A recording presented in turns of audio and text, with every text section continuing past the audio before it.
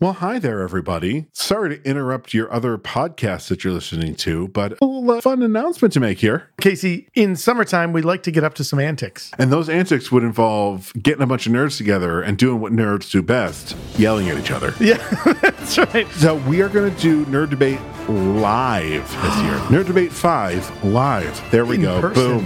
That Yes. is the subtitle. We just came up with it. We will be doing this at... The amazing Bullfinch Brew Pub here in Syracuse, New York.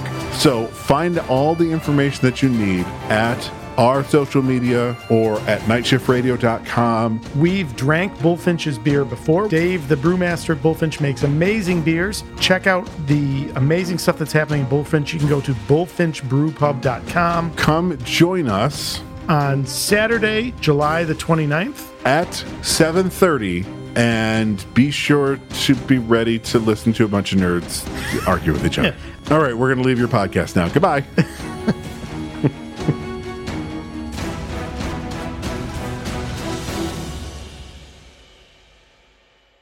You're listening to Never Heard of It, a Night Shift Radio original.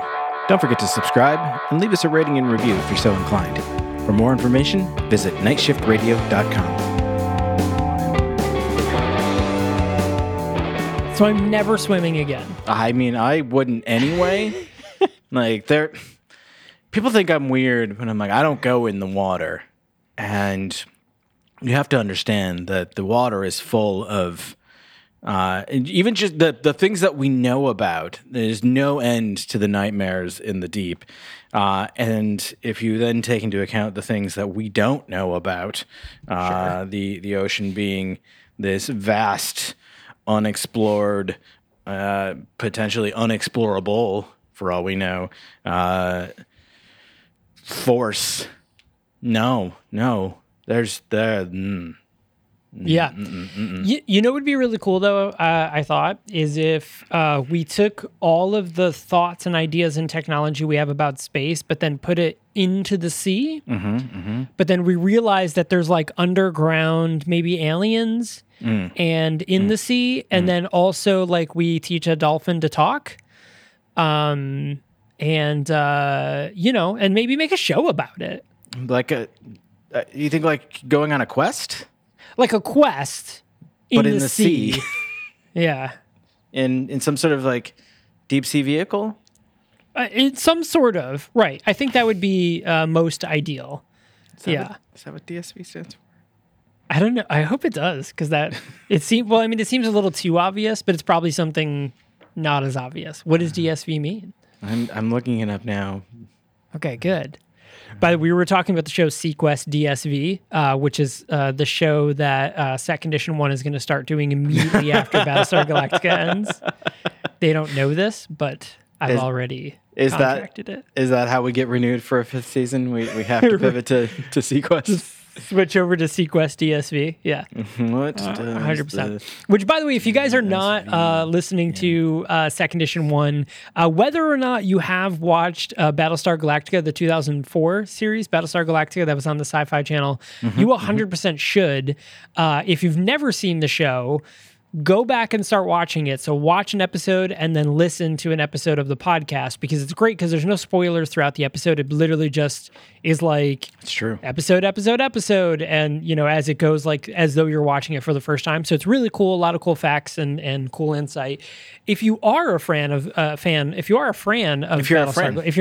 your name is Fran and you like Battlestar Galactica and I've already watched the show, then you should go through and listen to the series anyways, because it's great to see it through the eyes of somebody who has never seen it before, especially when like the very first time they see a very specific character and they're like, that's a Cylon, and then 3 seasons later they tend to be right, and you're like, fucking what? How? Like you didn't, the writers didn't even know at this point. Like that's ridiculous. I would say that statement in and of itself is a spoiler, but she did that a lot early on. It's true. So it could be anybody, really. I mean, that's the thing. Is anybody's a Cylon? Yeah. So if you're a fan, a Fran, or a Stan of the show, you should definitely check it out. Submergence, deep submergence vehicle. Well, that was close. It was very close. Yeah. You're close. You're close, and you still are. This headline is Star Trek Picard basically just Sequest DSV for a new generation. Okay. All right. That's a take. You know what? It's not a bad take.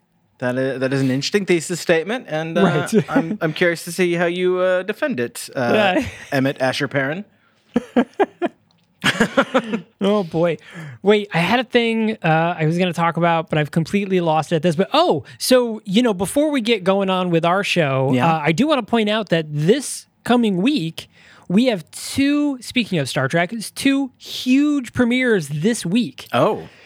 So first and foremost, speaking of Star Trek, we have Where No Mom Goes Before, Where No Mom Has Been Before, has gone before. Yeah. Where No Mom Has Gone Before, get there because it's like Where No Man Has Gone Before. I know, I'm still waiting to get there. So brand new series. So the host of the Superpod HeroCast, Casey, and his brother Colin have brought on their mom, who was a longtime Star Trek fan. She made them grow up on the original series, and they're going to go through and they're going to watch every single Star Trek movie in order of their release date. So this is pretty cool. And the very first episode airs this week.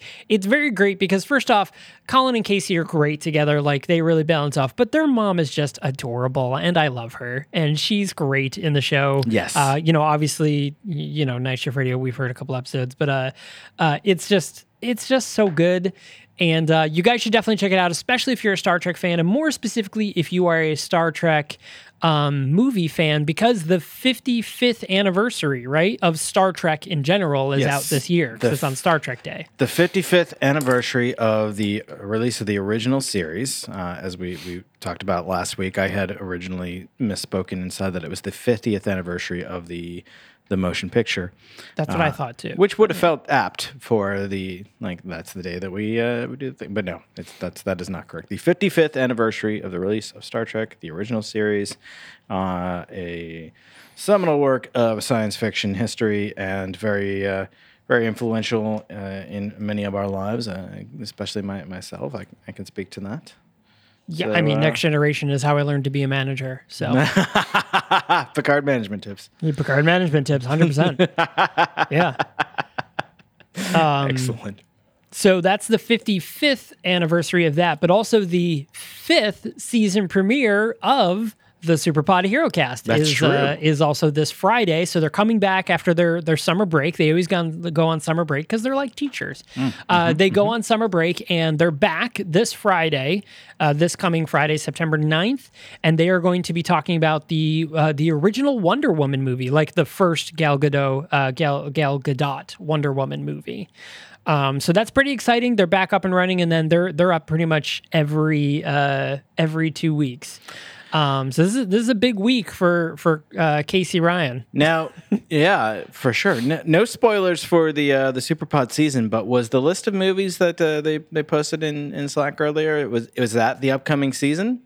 That is the upcoming, not the entire season, but the upcoming next 4 or 5 episodes. Holy hell, I know, that's a powerhouse season. Sure is. It's pretty exciting. Those guys, they lucked out finally after a string of just terrible films. Oh, it was just they've had the worst of the scraping the comic book barrel, and then the next 4 kicking off with Wonder Woman are just fantastic. So obviously, if you want to know the next episodes, you have to listen to the one episode and see which one they pull out of the hat, out of Thor's helmet, to choose. But they were absolutely dipping into our territory for a while, and frankly, I was offended. Yeah, I was like, you know what, guys? We try to keep this separate. We don't want to overlap, and it was too much for a while. But I mean, in my opinion, not the case with our movie today. No. So that being said, let's dive right into it. Hello and welcome to the Never Heard of It podcast. I'm your host, Michael Fight. And I'm Caleb, and I can barely swim and have absolutely zero survival skills. None. Unlike Sweetheart. You dump me on an island by myself, I'm just going to find the easiest way to die because it's going to happen eventually, and why prolong it? Right. Why suffer? Just make it happen. So we are here to talk about the movie Sweetheart. Now, this was actually a Blumhouse original or a Blumhouse production. So for those of you that are not familiar, they are huge in the horror world at this moment. They've cranked out a lot of really good ones in the past. I think Happy Death Day, which I fucking love. Oh, Happy yeah. Death Day. You do and talk Happy about that Death a Day lot. to you. It was just such a good movie. It was a very good take on the reliving, the Groundhog Day type thing. But it was just fun. But those movies are Blumhouse, as well as what was like the really, really big one. Ready or Not is another good one. That was actually pretty that funny. Looked very good. It was really good. They're doing a new installment in the Halloween series coming up soon. They were Cool. involved in the Forever Purge. Yeah, the Freaky, Purge movies. Yep. the Craft Legacy. The Invisible Man was the big one recently, but also looks like maybe a Fantasy Island remake. They have done a lot. The Fantasy Island one was pretty good too. I watched that one as well. It was a very look at interesting this. take. Prey, Black Klansman, the first Purge. So they've done more than one of the Purge movies. It looks like the Election Year, Ouija, Origin of Evil. I saw that. I think in the theater. Gem and the Holograms. Really? Okay, I can get into that. Okay, is that one that they did, or is coming out? This is listed on their films page. Let me get a little more details. Own it on DVD now. This was a live action Gem in the Hologram. Did I know that this happened? Oh yeah. I've seen that movie. It's a cute kids movie, actually. It's pretty good. I mean, I say kids. It's more like a family movie. It's not like geared towards kids, but it's a cute movie. It's just funny because it doesn't really fit with the rest of these like at all. Yeah. There's just like these random not scary movies mixed in with all of these other just absolutely insane. I mean, they did the It's like- Paranormal Activity films and then The Adventures of Tom Thumb and Thumbelina. What? Well, so that's like if you've ever seen the Full Moon features, like they do shit like that too. So Okay. they'll do like, Evil Bong 666, smoking them titties or something, and then it'll be like Prehistoric, and it's like an animated series about a bunch of dinosaurs and a kid that befriends them, and it's like a complete rated G film, and you're like, what? How do you go from that to that? Split. The second in the M. Night Shyamalan right. trilogy was apparently one of their I productions. actually liked that movie. I know a lot of people shit on that movie. I didn't mind it, and I thought the ending was great. Specifically, obviously the big tie-in, but I thought it was pretty good. I haven't seen it. I want to see it and Glass because I want to see the whole trilogy. I did really enjoy Unbreakable way back in Shyamalan's heyday. Yeah. I was a little bit put off by the portrayal of dissociative disorder in the movie as being like, just basically the way Correct. that this character is like, oh, well, he's just dissociative. Oh, okay. Well, that's not really necessarily what it's like. So that put me off a little bit, but at the same time, it did look good and I do want to see it.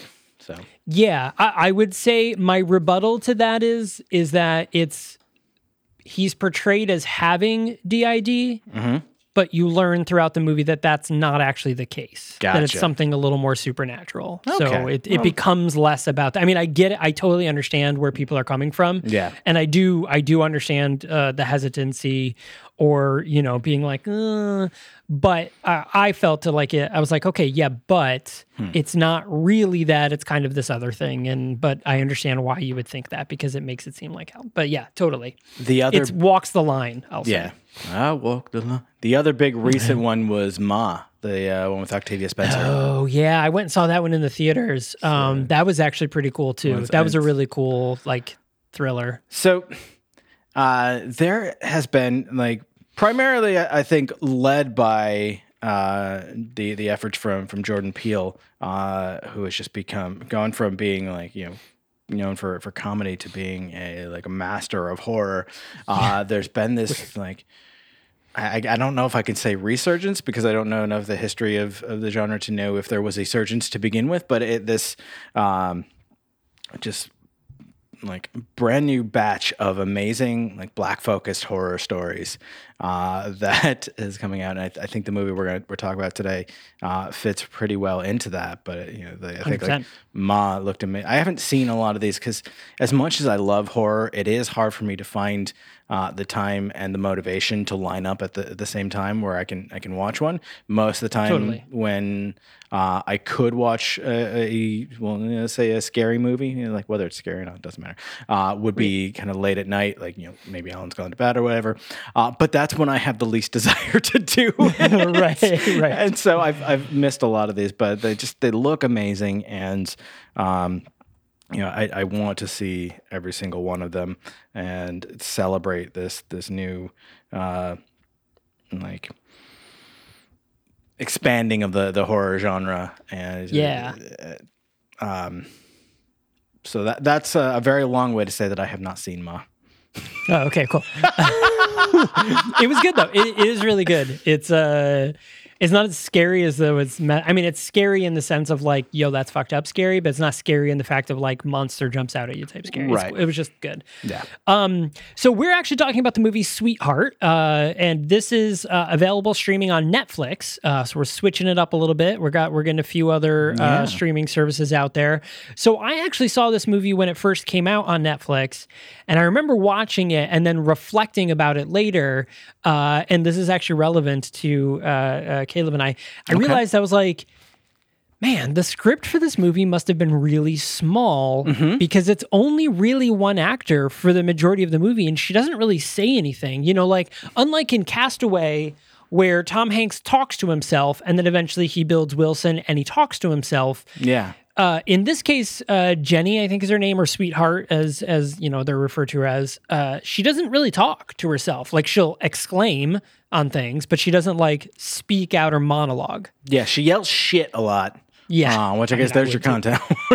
I guess you no doubt have seen this at this point, but 68 pages. Yeah, I mean, I think that's pretty interesting. So to put that into perspective, most of the time, a movie script, a feature-length film, it's about 1 minute of film per page. So a typical, 90-minute movie will be somewhere between 80 to 100 pages. That is just, how it is.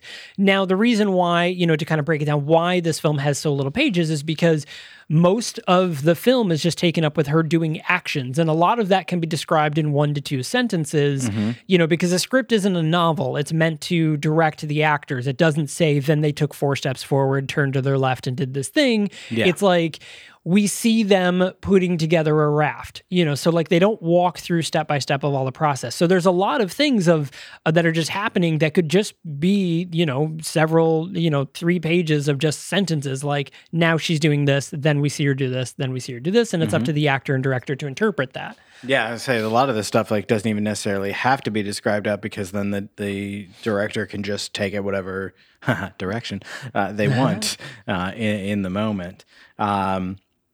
And yeah, so this movie fits into a lot of my favorites, not only in the horror genre, but particularly of recent years movies that I've watched where it's a very small cast, very small, close setting. There's not a lot of room for it to breathe, which then like creates this natural sense of closeness and tension. And then it just like kind of almost like keeps closing the scene little by little around the very, very small cast.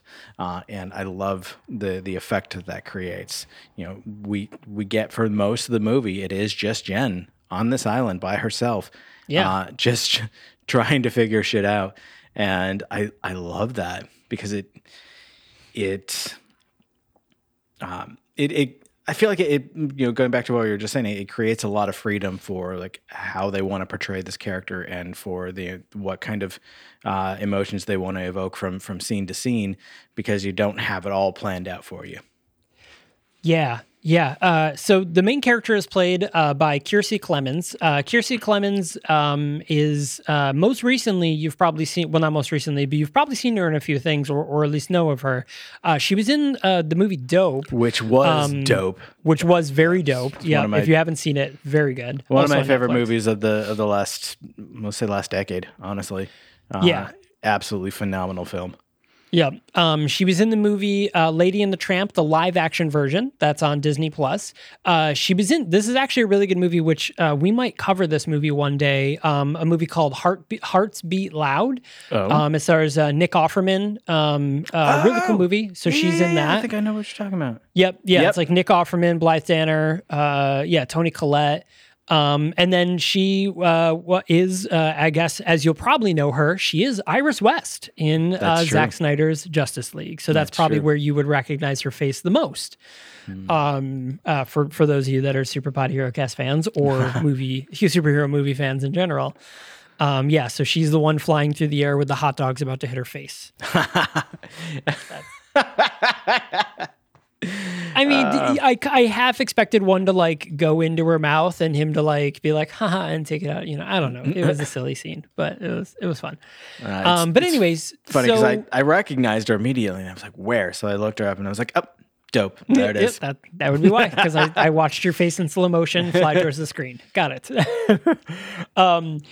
So the movie starts right off the bat. So the very first thing we see in the movie is Jen washing up shore, right? So Jen wash ups on shore, and she, we see her, she's got a life vest on, she kind of spits and sputters and is like, what the, fuck is going on? And she looks around and she sees one of the people that she was with. We don't really know. We learn a little bit later, but like right off the bat, we don't know how she washed up on the shore, how she even got anywhere near where she is. We don't know any of that yet. And she sees one of the people she was with, and she turns her over, and him. Brad. Him turns him over. Oh yeah, Brad. Yep. She turns him over and sees that, he's got a giant piece of coral sticking into his side, and he's pretty beat up. And it's coral. It's great because Benedict Samuel, who plays Brad, had a small but very creepy part in The Walking Dead. Oh, that's really funny. Also was Jervis Tesh, who is the alter ego, I guess the real ego of the Mad Hatter in the show Gotham. Oh, interesting. Yeah. All right. I think, you look at the guy and you're like, yeah, we're going to cast this motherfucker for some creepy shit. Sorry, Benedict, but like, I think you know. You know what's up. I mean, that's the thing. Actors know exactly who they're, like so many of my friends, we were just talking about this with Sarah Sweeney, Yes. she was like, yeah, she's a voiceover actor. And every time she gets roles, she was like, great, I'm the mother again. Or, it's like, yeah, well, it sucks. You have a very soothing and reassuring voice. Mother voice, right? But she should not be typecast as that. Anyways, so she's like, hang on, like I'll try to help you, and she starts like kind of scavenging the island really quick.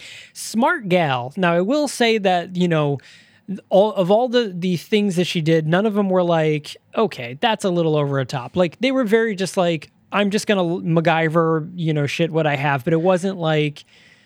It didn't feel like it was too much. Like I didn't feel like, she was doing stuff where I'm like, who the fuck would know this? Like this was like basic survival. I'm a little bit mixed on that because like, yeah, she wasn't like, building a shelter and like going out and skinning animals for fur and like all sorts of like crazy shit. But like there was stuff that she was doing like, you don't just like naturally know how to do.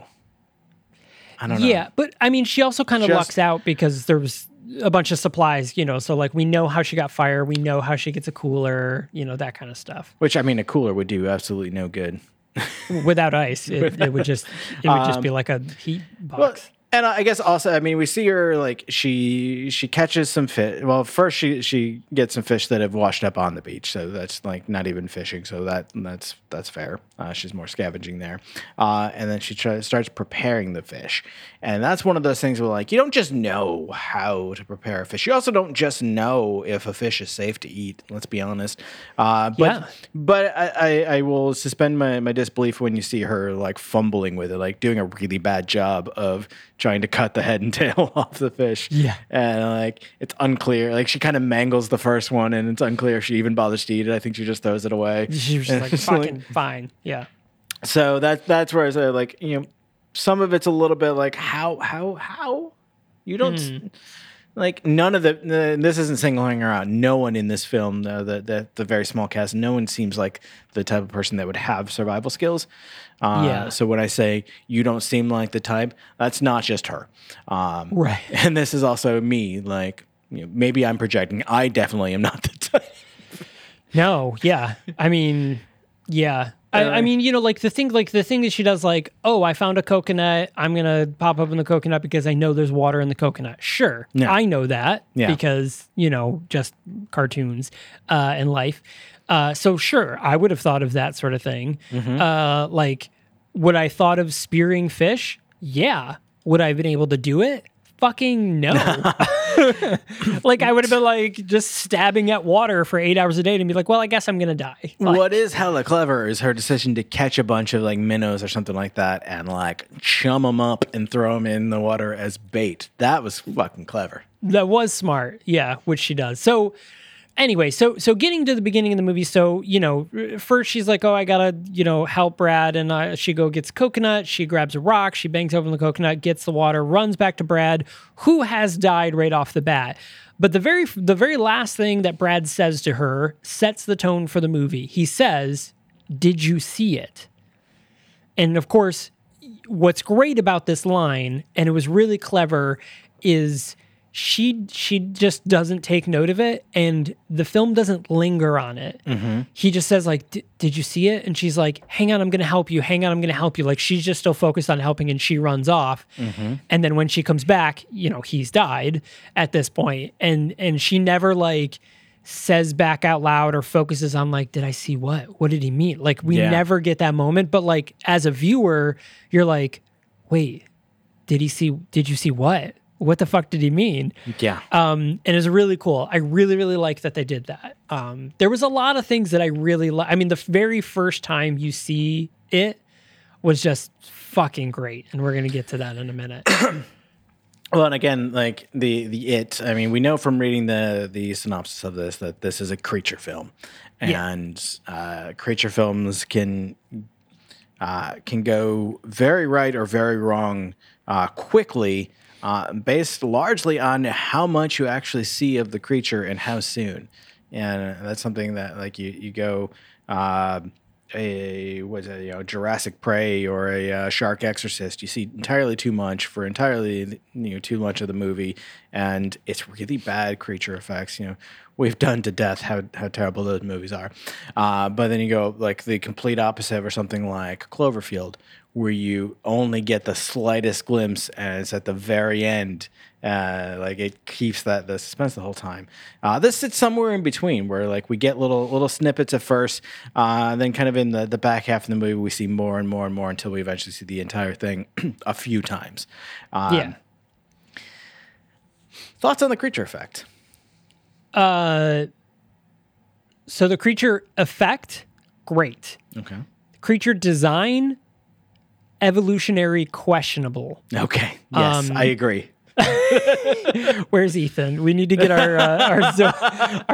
our resident creature expert in here because I have a few questions. We'll get to those at the end, but I got a few. How are you surviving there, fella?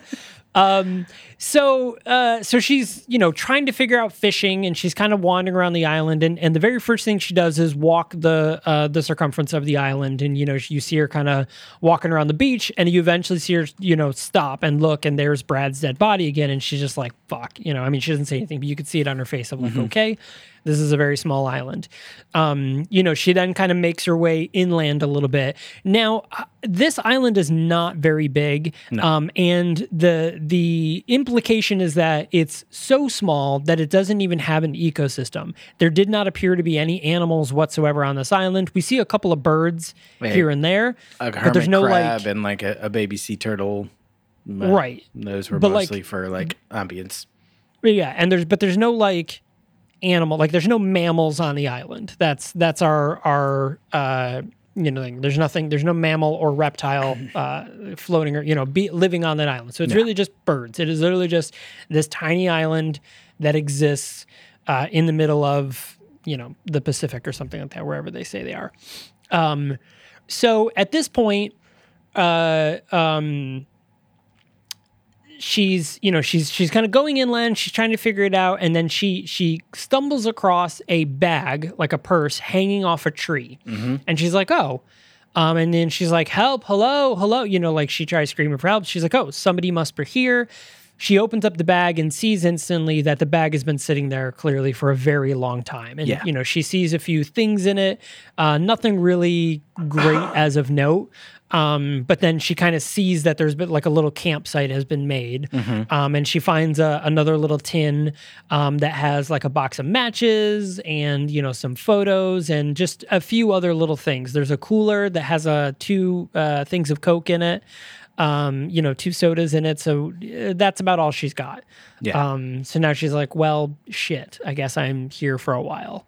Which, wisely, those, even though they would clearly not be anywhere near cold, they would have been kept out of the light, so the soda actually probably was still good. Yeah, which we do see later. Yeah. So at this point, she sees like, oh, there's a flare gun. There's, just a couple other things that she's like, great. All the standard I'm trapped in an island sort of things that people always conveniently have. So this is where we get our montage of her like, kind of not really building a shelter, but like figuring out a little area where she's going to camp and that. And then shortly after, we see is the flare gun and then the suitcase, or the suitcase and then the flare gun? The suitcase is a little bit later. So we get a real slow, steady ramp up in the tension of this movie where, first night she's there and it rains really hard. And, the next day she's walking around the beach and she finds all the fish that she collects to try to eat. But there's a shark that's like half a shark body on the beach that's just absolutely mangled. And then, she goes about her days. She builds like a kind of a half-ass like lean-to sort of shelter, or like a basically like just a tarp over some trees. And she continues fishing and the coconuts and all the survival stuff. And trying to think about that doesn't matter anyway. I think it's about then that the suitcase washes up and she finds some clothing in it that she needs a change of clothes after however many days. We assume. She says at one point that the story happens over the course of about a week. So we know that we don't know how long she was on the ocean, but we know that she's only been on the island a couple days at this point. But she goes through the suitcase, finds some clothes and whatnot, and it's that night, I think, when there's a plane going by and she shoots up a flare to try to get its attention. And as the flare is dropping, she sees a silhouette of a humanoid but not human thing coming out of the ocean towards her. So she goes to hide. This is our first glimpses of the creature, and she manages to duck in a little like ditch somewhere, and it doesn't see her, which seems to me like this thing would be a better hunter than that. Maybe not on land though. Maybe not. Maybe it's kind of blinded. Its 4 eyes. Which I will say, the scene of the flare was great. Yes. It was such a wonderful, like I would even put it up, even more tension building than the scene of seeing Jaws for the very first time. where he's chumming and then the shark comes up and he's like, we're going to need a bigger boat. Yes. So there's a story about that line. So the reason why that line happened, it wasn't actually written in the script. It was actually a joke from what's his name there, Roy Scheider. Yeah. Is because the boat that they were using to basically ferry all the crew and take care of everything kept sinking, and they kept adding stuff on it, and it kept like being a mess. And so the running gag was like, I think we're going to need a bigger boat, because they kept having to replace the boat. So when he sees the shark for the first time as a joke, he said, we're going to need a bigger boat. And it ended up working so well that they kept the line in the movie. So very fun fact about Fucking iconic too. I mean, it is. Yeah. I mean, it just became standard for that movie. Yeah. So having experienced that this creature like came in the night and hunted her, and she managed to survive that. We had seen at one point that there was a hollowed out tree that had fallen, and so she checks that out and climbs into it for shelter for the next night. And the thing comes, and she's and they're trying not to scream as is like clawing at the branch and like moving it. We see her start to roll, and eventually it gives up and goes away. And she comes out the next morning, and this is very clearly not going to be a safe shelter for a second night in a row, because it's pretty rickety at this point. Yeah. And this is where the tension builds up. Now, we do want to point out that the one thing I really liked about this movie, and that I feel like a lot of movies fault, kind of building on what Caleb was saying about seeing the monster, is that a lot of times they'll introduce the monster and then it just becomes run and hide from the monster for the rest of the movie, to the point of like a Jason movie, or like a Michael Myers movie, where it's just, he's right there. I gotta run. I run. Oh, super close call. Oh, I'm gonna make it. Okay, it's the next day. Like, it's not that. She's, she spends her days, because the creature seemingly only comes out at night. So she spends her days planning, still collecting food and stuff like that, and planning, like, how the fuck am I gonna get out? At one point she opens up the suitcase, because the suitcase was floating, and fills it with the life vests from, the various people that have washed ashore, including herself, to try to like float on it, but it just falls apart. And she's like, all right, well, this isn't going to work. So she's still trying to concoct a plan to get off this island, as she should, because there is a giant creature coming to get her. But it is very like, it's suspenseful. It's not as like jump scare coming at you the entire time. So one thing that I was thinking about as I was watching this, and would kind of like to see someone play with the idea of, is that because this is such a small movie, and we know that Jen is the protagonist, she is the primary focus of the story, and for most of the movie she is alone. That like even during these early tense scenes, she's going to survive. So there's not as much tension as there might be if there's a larger cast and like, oh, someone's in trouble, that person might die right now. Yep. Like, clearly she's not. I would actually be kind of curious to see someone play with that idea, like, this person is the main character. Oh, they're dead now. Oh, wait, were they really not the focus? And like, which I know there's been some kind of like bait and switch stuff, but like really explore that space. That could be interesting. But yeah, so she's in these scenarios in the night. She's trying to survive. But as you mentioned, the next day, where most of the focus and the action is taking place, it's still just her trying to figure out how to survive. She can't quite get off the island, so she's finding new ways to hide. She takes her tarp and strings it up as a hammock high up between two trees. But the next night, the monster pulls her out of it. So she's got to keep trying again. She kills a shark at one point, and she hangs it from a tree and hides to try to see the monster. This is again fairly early on, and she looks away a moment and hears a branch snap and looks back, and the shark is gone and the monster's not there. The next day, half a body washes up, and we presume that she recognizes it, and he's wearing the same life vest that she was, but he's pretty bloated and mangled and disfigured and whatnot. But she drags that body up and hangs it as bait and does the next thing. And this time she sees the monster come and take it away.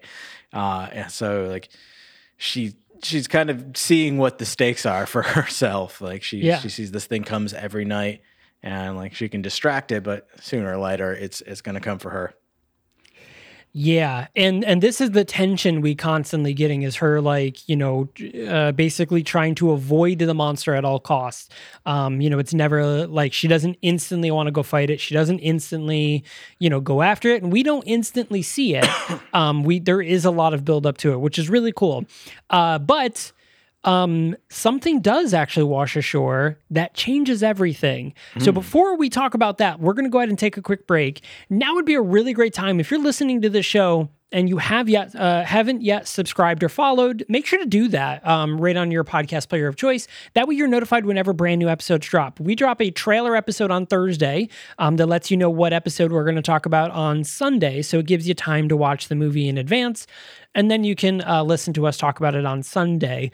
So that's a great way. So make sure to follow. And of course, if you're on Apple Podcasts, leave a rating and review. It's super duper helpful. We would really, really appreciate it. It helps us grow, helps us, get cool guests on. The more we grow, we can actually call on the people from these movies and get them in to chat about it, which would be really nice.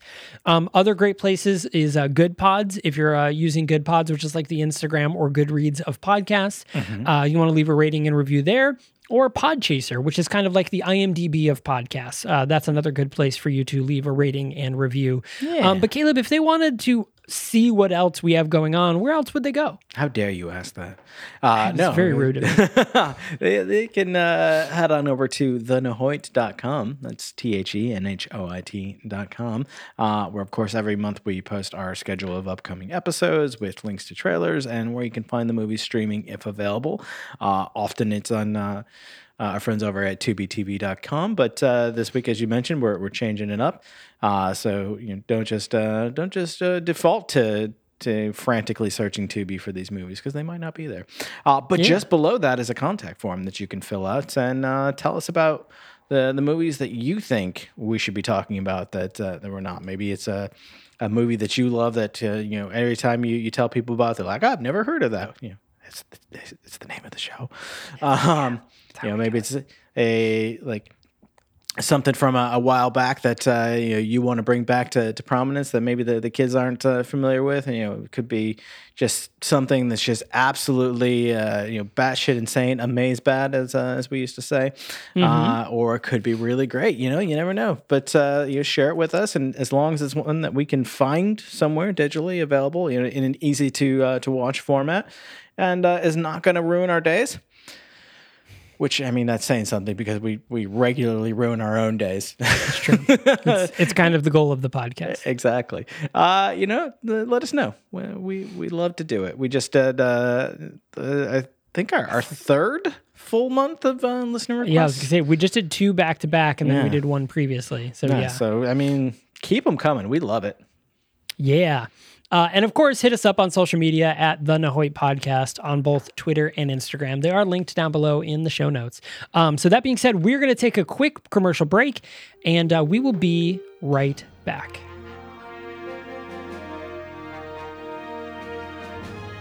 Hello, I'm Casey Ryan. And I'm Colin Ryan. And we're here to tell you about the new podcast coming to the Night Shift Radio Network. It's something 2 white cishet dudes have never covered.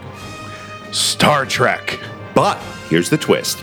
The omnipotent god is actually a malfunctioning robot? No, well, maybe. But the real twist is we roped our mom into it. That's me. Hi, Mom. In the monthly podcast, we will cover all the Trek movies from the motion picture to beyond. Our lifelong love of Trek comes from being introduced to it by our mom at a very young age. But that's a story for the podcast. Look at you, Mom. You're a natural. That's why I'm the Admiral. So join us September 8th for our monthly podcast, Where No Mom Has Gone Before. Available on the Night Shift Radio Network, wherever in subspace you catch your podcasts. Now, which one is the one with the whales? 4. Hey all, it's Michael Fight here, and I want to talk about Set Condition 1, Night Shift Radio's premier Battlestar Galactica fan cast. Join the crew as they quest for Earth one episode at a time. Newcomer Andrea and seasoned vets Caleb and Kitsy discuss the 2004 sci-fi series as they try to figure out who are the Cylons. I hear they look like us now. They just entered the last season of the series, so you've got tons of episodes to binge to catch up before the new series launches next year. Trust me, you'll want to binge when you start the series. Join them at Second Edition 1 throughout thepodcast.com or wherever you get podcasts. If you're like me, you used to sit in your driveway for as long as it took to hear the end of whatever dramatic tale was playing out on public radio that night. The Storyteller series is a loving homage to that classic radio theater. Lose yourself in original short stories, performed by a full cast or delivered by a narrator, and designed to take you on an audible journey. The Storyteller series is a Night Shift Radio original and is available wherever you listen to podcasts. Can't get enough? Or maybe you prefer the written word? Be sure to check out our monthly print edition as well at nightshiftradio.com/storyteller. Hello and welcome back. All right. So, she's had a couple of brushes with the monster. We know that it's kind of floating around the island. We know, so far think that it only comes out at night because that's the only time we ever see it. They only come out at night. Billy Corgan. When I was in high school, I dated a girl who everyone said looked like Billy Corgan, but it's just because they had the same face shape. And like one day she like did something with her hair and like she cut it short or something, and like that was it. She looked like Billy Corgan for me from then on, and I was like, we can't date anymore. That's really awkward. Yeah, it was really awkward, but it was really weird. Anyways, there's a weird story. So, so now, she's had a few brushes with the monster. It's slapped around once. She's escaped a few times, but she's like, I need to get off this island. And out in the distance during the day, she sees a floating raft tent, which is pretty freaking cool. Yeah. Think like a bird box, I guess, or whatever. Which the tent on the raft, that's hella clever. You don't usually see that. Usually in these castaway survival style movies, the person is like half dead in the heat because they've been floating on the ocean with no fresh water and indirect sunlight for however many years, days, right, weeks, right, and they're just magically alive. Yeah. So wild to see this tented raft. That's what will they think of next? So off she goes swimming out to get this tent raft, and as she gets close to it, two people pop out of it, fully alive. Surprise, motherfucker! Surprise, motherfucker! And that is Lucas and Mia. And Lucas, by chance, happens to be her boyfriend. Yeah. And Mia. So Lucas, Mia, Brad, and the other person that Zach. wash up on shore, Zach. We're all basically on a boat, having a little party, a little summer thing, and something happened to the boat. It tipped, everybody became, shipwrecked and washed ashore, and these guys made it onto a tent, whereas Brad and Zach did not. They didn't make it alive, and she didn't make it onto this tent either. Onto this raft. Well, so there is an implication that Zach might have made it onto the raft, but we don't know what happened to Zach. And are we in the second half of the show yet? Have we? Oh, we're in the second half. Yeah, okay. It's time. We can do it. I didn't know if we had done it or not. Yeah. Do you hear that? Hear what? It's crazy thundering right now here. Oh, that's weird because it's like big storm was rolling in here too. Yeah. It rained a lot earlier, but now it's just like nonstop thunder rolling, which means I have to close my windows in a minute. But we'll finish the show first. So, so there is a weird implication that Zach might have been on the raft and that something happened and Lucas and Mia fucking stabbed him and threw him off the raft. So, I wasn't kidding. I must have totally blacked out and missed us do the break. We totally did. Oh, shit. I totally don't remember that happening. Okay, everything is fine here. Everything is okay. I'm fine. How are you? But yeah, so there are a couple of hints to us because when the very beginning when Jen and Brad wash up, Jen is immediately calling for Lucas. So we get the hint that, okay, there was at least someone else in this group. And then later we see the half a body wash up, who we later learn as Zach, but we don't know who that is at first. And then Mia and Lucas show up in the raft. One of the first things that they ask about, is where's Zach? So it's like they don't know for some reason, or they don't realize that he's washed up. And she tells them like he washed ashore a couple days ago. He was already dead. Brad was with me. He died shortly after. I get the impression that Brad maybe was dating Mia, because Mia's particularly broken up about him. Yeah. But at one point, Jen borrows Lucas's pocket knife, and when she opens it up, because she's going to chum up some more fish to make his Feed bait them. to catch fish, because her plan is immediately like, okay, we're going to get back in that raft and we're going to go. I'm going to get us a bunch of food. We're ready. Let's do it. She opens up the knife and she sees blood on the blade. And she's like, that's weird. But much like with Brad's dire warning in the beginning, she doesn't linger on it. Later on, she gets into the raft and she sees like blood stains smeared in the floor of the raft. She asks, what happened to Zach? Nobody ever answers her. And I love that, because like it lets our imaginations run wild with the idea of like, okay, so Lucas and Mia were alone on this raft. Were they alone? Did they kill Zach to survive? Was there an argument of some sort? Like the movie doesn't imply this at all, but of course I have to admit that my brain goes there. Like, how long were they stuck on that raft together? Were they totally just like, oh, we're gonna die, so like we're gonna like Eat people. Eat people. Yeah, I don't know. What, like, Yeah. what did they resort to? But what we do know is that Jen does her damnedest to explain, like, this island is not safe. There is some sort of animal. It's a monster. It comes at night. I have seen it. I have seen it drag bodies away. We have to go now. And they're like, yeah, that doesn't sound believable. And we're tired, so we're just going to stay here. Yeah, and it becomes one of those like very frustrating arguments where she's like, no, you don't understand. Like, it's crazy. And they're like, no, you're crazy. So at one point, after she's starting to like gather up supplies, she's like, you know what? Fuck this. So she just starts grabbing the raft and she starts bouncing out like, fine, I'm just going to go, and starts like pushing the raft out and trying to leave. And they end up the three of them get into a little bit of a tussle, and Mia hits her over the head with a raft, not with an oar, knocking her out, and they end up tying her to a tree. So now she wakes up and Mia's there, and Mia's like, hey, like, it's okay, but like, what are you trying to do? Like, were you going to leave us here? And then we get Lucas, who fuck Lucas. Lucas entirely. But also, I feel like this part of the movie was so unnecessary, because I think it would have worked without any of it. Lucas basically is like, what the fuck are you doing? Like, why would you leave without us? Like, this is crazy. But this is so like you, like, oh, were you lying? I guess like she lied, saying that she got mugged before they started this vacation. So like the implication is that she lies for attention.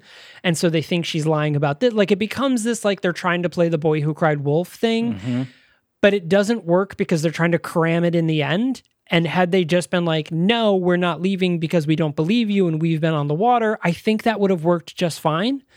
I don't think they needed to add in this dumping on Jen thing. Like, I am glad that the movie starts where it does and doesn't give us a whole like setup scene, but I think that would have worked had we been introduced to the characters earlier. Right. Had we been given even just some like casual side conversations while they're partying on the boat, like, oh, like, that's Jen, she just does that, or like, Jen, why are you like this? And or just some explanation, but with Mia being like, was this like when you were mugged before we left? And Lucas being like, I pay for everything for you. Like, what were you going to do? You were going to leave us here? You were going to go back to school? How would you afford that? Yeah, this is how you pay me back. And it was kind of like, whoa, it was just this weird, like, thing. It did very much. And I wonder, so at the beginning, we were talking about this, resurgence of, or surgence to begin with, of black horror. And I kind of wonder how much of this is playing off of either the dynamic, the racial dynamic between her being the only person of color in this film, or I guess possibly with her being a woman, but I mean, it doesn't work as well with Mia. I don't know. But this idea that, she's kind of otherized by them. And so they're like standing together as this unified front of like, we know what's best for you. And she's like, fuck no, you don't. Right. I don't know.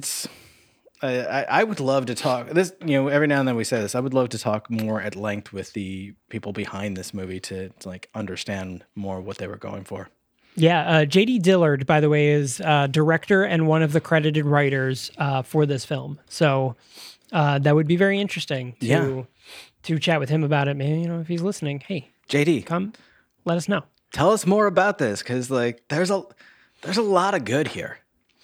There is, yeah. So at this point, it's starting to become nightfall. She's still tied up to the tree. And just as she is, Lucas is sitting there with her and they're by the fire. And Mia's out walking by the shore. Mm-hmm. And so she's kind of walking by the shore and she reaches down because she sees something in the water.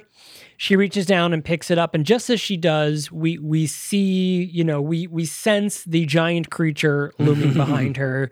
Now, jump over to Jen and Lucas, and we hear Mia, freak out, scream. We hear the creature. Lucas goes running to see like what's up. He sees the creature, and at this point, Jen's like, set me free, set me free, set me free. We gotta go. And she's, trying to break the rope, which she does eventually break the twine. Yeah. And get out. They have a little battle with the creature. She stabs it a few times. Lucas is there, and eventually they get on the raft. And they're like, let's fucking go. Like, we're out of here. Let's fucking go. They get on the raft. They start paddling out. They're getting halfway. And just as they are, it's starting to be morning at this point. They've escaped it a little bit. And she's like, it's fine. Like, he never comes out at, he only comes out at night. And just as they're floating, and getting going, they see like the bottom of the raft, like get messed up. Ooh, it's also important to note that way earlier in the film, when she's out getting the suitcase and all that stuff, she kind of dives under the water and takes a look under the water to kind of see if there's anything else around, and she sees basically a big black hole, just in the floor of the ocean, of the sand, and it's just obviously like it's singing. There's sand like diving in, like being sucked into it. So we see that it's some sort of cavern or sorts. Yeah, but it literally just looks like a black hole. The way that the like water is like swirling around the edge, it looks like a portal or like some sort of gravitational anomaly, just like this chasm in the ocean floor. And that's another one of those things that she tries to explain. And like, it comes at night, it comes out of this black hole thing, and it drags bodies back into it. And they're like, sure, it does. Which, a lot of what she's saying is hard to believe, but like, you just got there. This person has been surviving on the island for a few days now, and they're telling you this place isn't safe. Maybe trust the person who knows that this place isn't safe. Right. I would just be like, yeah, okay. So what do I mean? Yeah. I mean, there's a lot of more reasonable things, sensible things they could have done with that. But so anyways, at this point they're off on the raft, and then we see that the creature is trying to get in through the bottom of the raft, and he's like, but you said it never comes out at night. And she's like, really, Lucas? Like, is this the time to be, like, come the fuck on? And so, eventually the creature, rips his hand up through the bottom, grabs at Lucas. She stabs it. Its head comes up. Lucas shoots the flare at it. It goes down. And then eventually it just reaches up and pulls Jen down into the water. So now Jen is being basically, dragged down into his little portal. So the other thing about the black hole, for those of you that didn't watch the movie, is that it doesn't have sides. So like when you see the black hole, like there isn't a side to the hole. Yeah. It's literally just like a like just a black fucking hole. Like it's just a, Looney Tunes like you said, where a they portal. have the portable hole. Yeah. But that's literally what it was like. It just was a hole in like space and time. But anyways, so Jen's being dragged down, you know, and so she pulls out the pocket knife and just starts stabbing at the creature. The creature kind of, you know, like stumbles for a second underwater. She starts swimming up and in jumps Lucas. The creature immediately goes after Lucas and just fucking drags him down. Like that's it. Like Lucas is just done. Fuck that guy. She gets up and out, you know, she sees the raft is, you know, at this point, you know, she grabs the raft, she heads back into shore and she's like, fuck, okay, we need, you know, like it's just me at this point. So she concocts this big plan where she basically draws the creature inland and traps it into a ring of fire. Mm-hmm. And what she ends up getting for weapons is she finds all the dead bodies from not only her friends, but also from the people that were shipwrecked there beforehand. Yes. She starts making little spears and stabby things with all of their bones and stuff like that. Just leaves them all over the island so she has them at hand whenever she needs them. Which is really fucking cool. So eventually she traps the creature in this circle of fire. They have their big battle. You know, she stabs. It throws her around a bench. They eventually get onto the beach. She does eventually end up killing the creature and cutting off its head.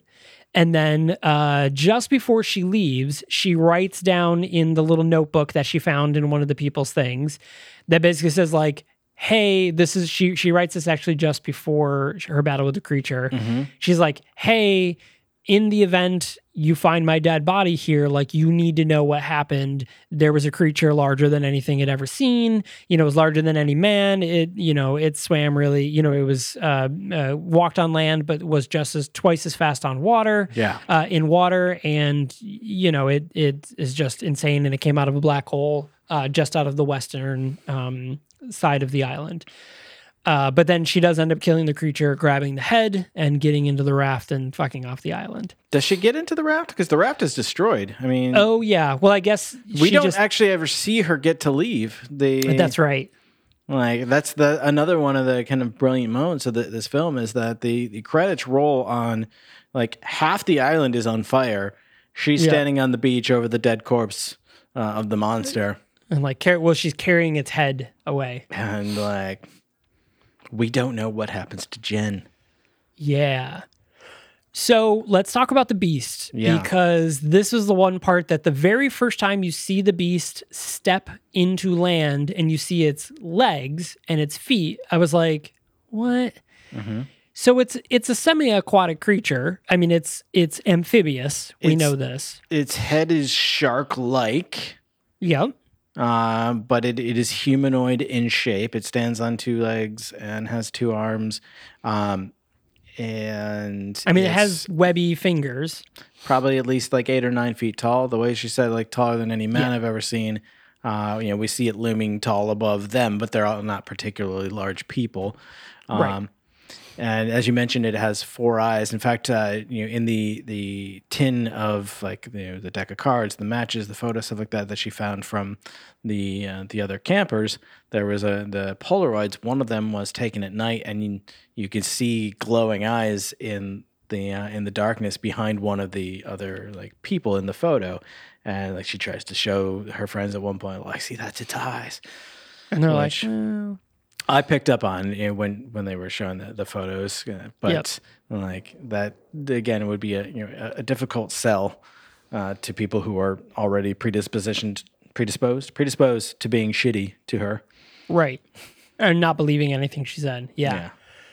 So here's where the creature gets a little confusing because its feet are like hooves. Yeah, they're very very strange design. For an aquatic amphibious creature, hooves, not like feet with fins or anything like that. It just seems very evolutionary inefficient. Mm-hmm. It was very weird. And that was the only thing that, like, when that happened, I was like, oh, what? It's like, but and also, that doesn't make sense. What is it supposed to be? Is it an alien? Is it a demon? Is it just some like unknown monster of the deep? In which case, why does it live so close to the land?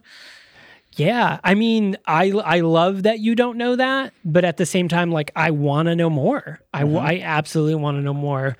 JD, about this creature. JD, let us know. Is it an alien or is it terrestrial? I need to know. Tell us more. Yeah. So that's the end of the movie. So should you watch this movie? Yes. This is such a great thriller of a movie. It doesn't dwell on weird monster chases. It doesn't really fall into a lot of monster type tropes. It's really good. I really like this movie. And even the second time through, I thought it was really good. Mm-hmm. Yeah, I mean, there are definitely unanswered questions and some ways that I think it could have been better. But again, I love the small cast. I love the lack of dialogue. And I love just the showcase on like this one person and like the tension created around her. And also Kiersey Clemons is fantastic. Oh, she's great actor. Yeah. Great in this. I'm excited to see her as Iris West. Emery Cohen is just such a fucking sleaze in this. He does it good. I should correct myself. I don't know if Emery Cohen is a sleaze. Emery Cohen's character is a fucking sleaze, and he plays it very well. Yeah, and watch myself. So Emery Cohen was in the OA over on Netflix. He played the main character Homer. He's been in a few other things: Flashback, Killer Man. Lords of Chaos. So he's been in a few things here and there. So you probably recognize him. If you were a fan of the OA, you definitely recognized him. Yeah, that's another one where I was like, who is this guy? Like, I know you, but I don't. But yeah, so thanks a lot for listening, everyone. We super appreciate it. Again, if you haven't hit that follow button, go ahead and do so. Tell us what you thought of Sweetheart. Tweet at us, shoot us a message over from our website. We would love to know what you thought of this movie because we enjoyed it a lot. So again, Sweetheart on Netflix.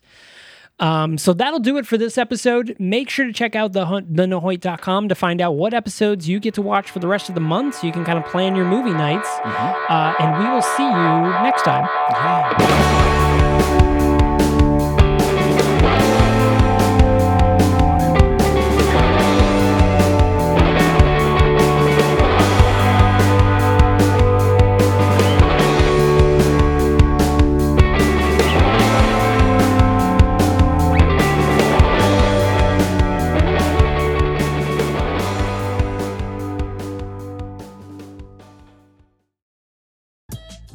A father's tragic past, hidden in the adventures of a cartoon mouse.